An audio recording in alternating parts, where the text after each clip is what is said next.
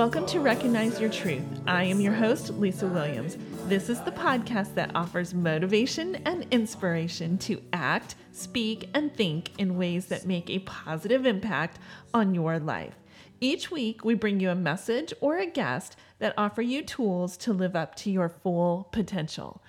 I literally pinch myself every time I record a new podcast. This is a dream that has been 8 years in the making, and I'm so grateful that you are spending a part of your day with me. Hey there, and welcome to Motivational Monday. First, I want to say this little podcast just launched 4 months ago and landed on iTunes top rated podcast at the 103rd spot. I'm so grateful for all of you for listening, for downloading, for sharing, and for reviewing. And please keep it up. It helps me so much in the algorithms and allows me to share valuable content with you and bring on amazing, wonderful guests. So again, thank you so much.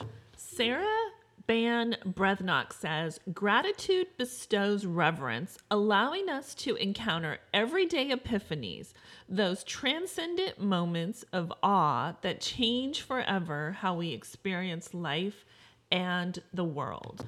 I know I talk a lot about gratitude on my podcast, but I just thought I would share a little story that really I feel is so inspiring to me, just looking back at my life over the last 8 to 10 years and coming to the understanding of who I am and where I am and how much gratitude has played a part in that.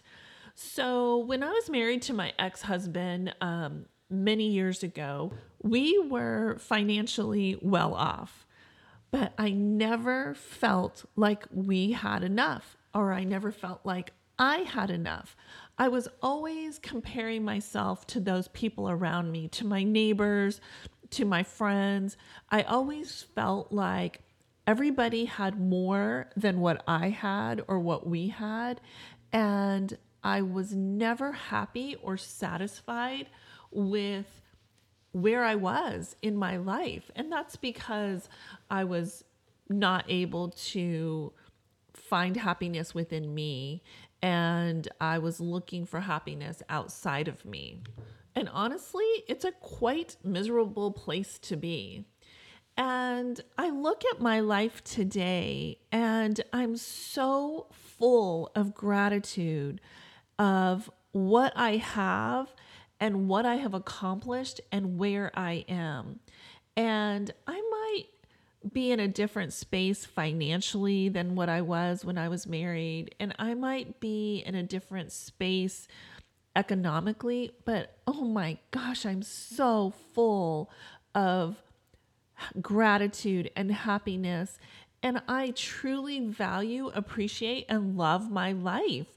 And I just look back over the years and think how silly those things were that I felt I needed more of, because really what I needed more of is self-love, self-care, and self-acceptance.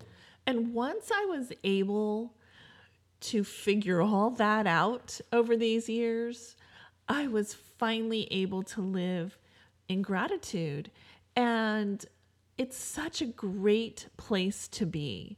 So my challenge, my inspiration, my motivation to you today is find gratitude.